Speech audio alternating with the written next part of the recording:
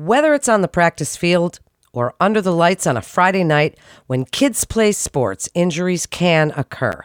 Unlike adults, their brains and bodies are still growing and developing, and even when they're playing sports at an elite level, that care that coaches, athletic trainers, and EMS personnel provide at the time of injury is crucial and oftentimes emergent. Dr. Jay Robertson, physician with the Sports Medicine Center at Children's Mercy Kansas City, is here to highlight ways in which effective collaboration and timely evidence-based management of sports-related injuries correlates with positive outcomes for athletes and their families. Welcome to Pediatrics in Practice with Children's Mercy Kansas City. I'm Melanie Cole. So, Dr. Robertson, I'm glad to have you join us, as this is a topic I'm thoroughly interested in myself, and you and I were talking a little bit off the air because this is really an important and timely topic.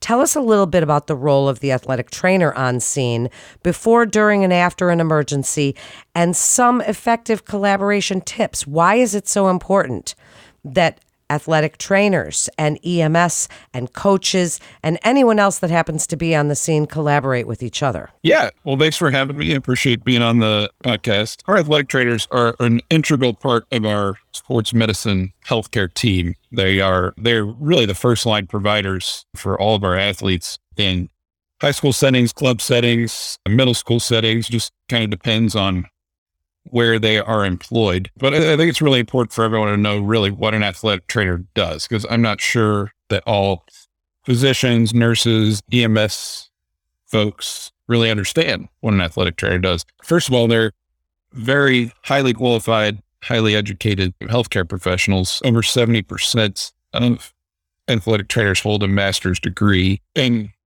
for us in our sports medicine department at Children's Mercy, we have collaborating physicians that work directly with the athletic trainers. We have athletic trainers in 20 plus schools. So we have very many folks kind of reporting to and collaborating with physicians, which makes a really good healthcare team. It makes a lot of decisions on the athletes a lot easier. But specifically what we're talking about today with kind of the sideline treatments, it's important to know that athletic trainers are really trained to deal with sideline emergencies. And that goes anywhere from evaluation and treatment of orthopedic injuries, such as sprains and tears and fractures, all the way up to CPR and AED use. They are usually the person at the sporting event who is tasked with knowing where the AED is and knowing how to use it.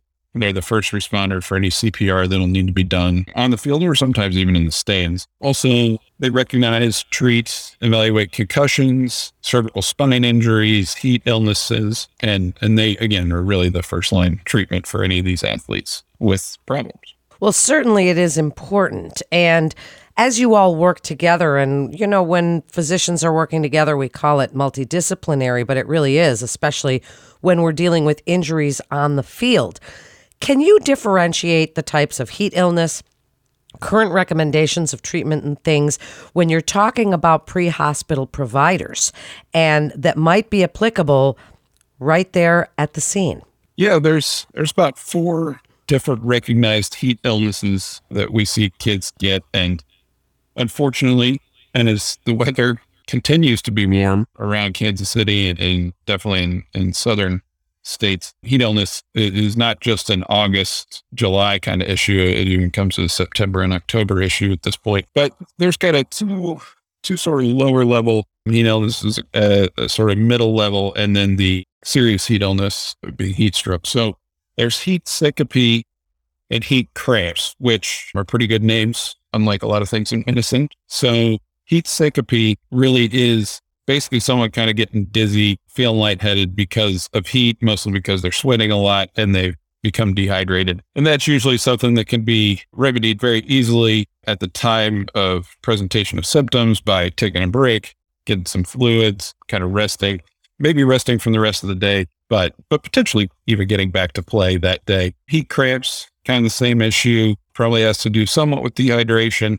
Kids get frequent cramps. Sometimes those cramps escalate a little bit, and occasionally someone would need to actually go to the hospital for heat cramps if they are persisting. Those are things that typically can be managed easily by an athletic trainer, and then passed on to a parent at home for final treatment. Then there's heat exhaustion, where someone is really getting quite exhausted from heat and exercise. And then someone who's going to be basically taken out of play for the day, but they're not going to suffer any major complications from that. They're going to still be aware and alert. And then you get kind of beyond those to the true heat stroke. And that's the one that we all worry about. And that's the one that is really concerning. That really has to do with the core body temperature rising. The other heat illnesses don't truly have core body temperature changes, but heat stroke is something that has killed numerous young, healthy athletes each year. It's 100% preventable, and it requires someone who's really ready to treat it and recognizes it early to prevent the major complications.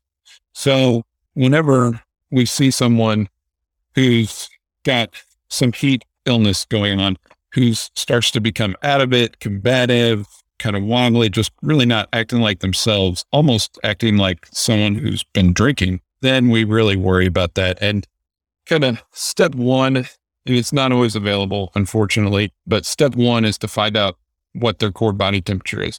And there's really only one good way to do that, and that's through a rectal thermometer. And not every person is going to have that with them. Not every school is going to allow an athletic trainer to do that, but that is the best practice, is to take a rectal temperature. But if you don't have a rectal thermometer and you assume that it's heat stroke, then you need to start treating. But the thermometer kind of threshold is a core body temperature over 103 degrees Fahrenheit. If someone has that, then they need to be put immediately into a cooling tub. And this is one of the few places where calling EMS, while important and something we definitely want to do, could lead to worse outcomes if a patient is taken directly to the hospital rather than left in the cooling tub until their core body temperature comes down below 103 degrees. So that is one sort of disconnect that we've seen at times between EMS and athletic trainer knowledge, because the EMS technicians definitely want to get people to the hospital. I mean, that's what they're trained to do. That's what they're trying to do. And in this case, it's something you'd want to stop, wait another 5, 10, 15 minutes, whatever it takes to really get somebody cooled down. And to cool them down, you have to put them in a cold tub, which is ice water. So the athletic trainers know this. They have the resources to do that with their ice machines and their large plastic tubs. So that is the best place to do it, because most ERs are not equipped to cool somebody. There isn't a large ice machine and plastic tub to leave somebody in. So that is the treatment. That is how to prevent death with a heat stroke. It's to put somebody in a cold tub and leave them there until they're cooled. What great information. Absolutely fascinating. So now let's talk about some considerations in splinting or fracture management. Again, this is something that other physicians and coaches and providers don't always know about. So speak a little bit about on-scene fracture management, splinting, and even pain management. Yeah. So fracture management, typically if someone is injured a lower extremity and they can, keep running, keep walking, they probably have not broken something. That's not a perfect rule, but it's a pretty good rule. But if someone can't bear weight, then there's a good chance they have a fracture. If something is displaced, an ankle's turned the wrong way, you feel like a bone is sticking out, you can always compare something to the athlete's other limb. So, if it's the right ankle that's hurt, you compare it to the left ankle, see if things really don't look right. And if that's the case, then a lot of times we'd want somebody to be seen in the emergency room that night. If it is more pain and it is swollen and there is nothing that looks deformed, out of place, turned the wrong way, then a lot of times that could be iced and kind of elevate, splinted if you got it. Some athletic trainers and some coaches have some moldable kind of metal and foam splints that they can use on foot or an ankle or a wrist. And if those are available, it can be perfectly reasonable to wait until the next day to go get an x-ray. Pain management, though, is important. If the pain is severe, then that is always something that going to the emergency room or urgent care or something that night is very reasonable to do. But if you got a set of crutches, you got a little split, and the athlete is in pain but not severe, then that would be reasonable kind of to wait to the next day. Wrist, hand, finger, those are also kind of the same rules apply. Obviously, you wouldn't be bearing weight on your hands, well, unless you're a gymnast. But that again, if something looks displaced, deformed, then that should probably be evaluated that night, so that fracture or dislocation could get reduced. If something is more swollen, painful, but not severe, if you got the resources to do little splits, kind of immobilize as much as possible and kind of go the next day, that is reasonable. Also, depending on what the family wants to do, going that night is also very reasonable. These are excellent best practices and standard of care. And what a great list we're compiling here. We have a couple more to go through. Dr. Robertson, so current recommendations for backboarding, as long as we're talking about that, and collar use in kids and adolescents. Speak about that. Yeah, so the NATA, the National Athletic Trainers Association, AMSSM, ACSM have all kind of come together and looked at backboarding and spinal cord injuries and kind of the management to do on the field. And number one, most important thing to do is for your sports team, for your school, to have an emergency action plan, something that the athletic director, the coaches, the athletic trainer, everybody's aware of. Everybody kind of knows the rules and the plans before getting going. And if you're in a situation where you're lucky enough to have the EMS folks come to the games, so there are some games around our city where EMS is available on the sidelines, ready to go, then make sure you include the EMS folks in that emergency action plan and go over it with them as well. And then really important to, know where the AED is and know where the hospital that they'd be likely to go to is. Hopefully know where all parents to each of the athletes are if they're around, because they'll want to be involved in the decisions too. But sometimes parents aren't available. Sometimes parents are working and things like that. So decisions do have to be made sometimes without the parent input. Ideally, the athletic director or the coach would be able to get a hold of any parent, kind of have their phone numbers and stuff too, just in case they aren't around. And then one of the recommendations, again, if it's in the policy of the EMS folks who are there, and each EMS district, each Kansas City Fire Department, Kansas City, Missouri Fire Department, Johnson County Fire Department, they all have some slightly different rules. And then the private company that might show up occasionally with the ambulance have their different rules. So it's important to recognize that different folks have different rules that they're beholden to. But if possible, the ideal way to do spine boarding is out of equipment. So if you can, utilize the expertise of the athletic trainer and remove the equipment. Again, this all depends on who's available, who's comfortable with it, how many people are comfortable with it, how many people are available could help remove equipment. So it is a slightly different calculation each time. But ideally, the athletic trainers would help to remove the helmet, the shoulder pads, things like that, whether it's hockey or football or lacrosse, where you've got those kind of pieces of equipment, because the athletic trainers are very comfortable and very used to removing that equipment, and they practice on it. EMS folks might, I know personally from working in a emergency room, that most doctors working in emergency room don't spend any time taking off equipment. We try to do some educational stuff once or twice a year, but it's just not something that happens a lot. So I think utilizing that expertise of the athletic trainer on the sideline is very helpful. And again, depends on what everybody's different rules are.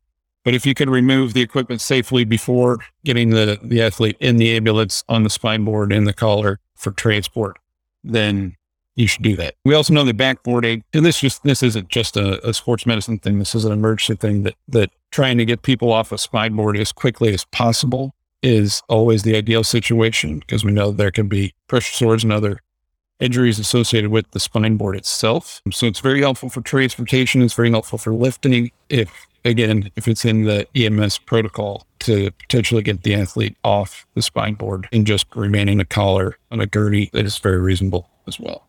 You've laid out the information so well for us. Dr. Robertson, wrap it up. If you had to summarize your best advice for EMS timely tips, pediatric sports injury management, and working together, that collaboration between the athletic trainers on the scene and other providers, what would you like to tell them? I think number one, and I think this goes for just about everything in life, communication is the key. Everybody being on the same page, everybody being congenial, helpful to each other. Also kind of deciding kind of who's in charge at the scene. So sometimes EMS likes to be in charge. Sometimes the athletic trainer likes to be in charge. Of like a nice, quick conversation about that, preferably as part of the emergency action plan, is the number one thing we can do. And that way everyone kind of has the same goal, get that patient taken care of, get that patient where they need to be, and make sure the student athlete gets to get back on the field and play.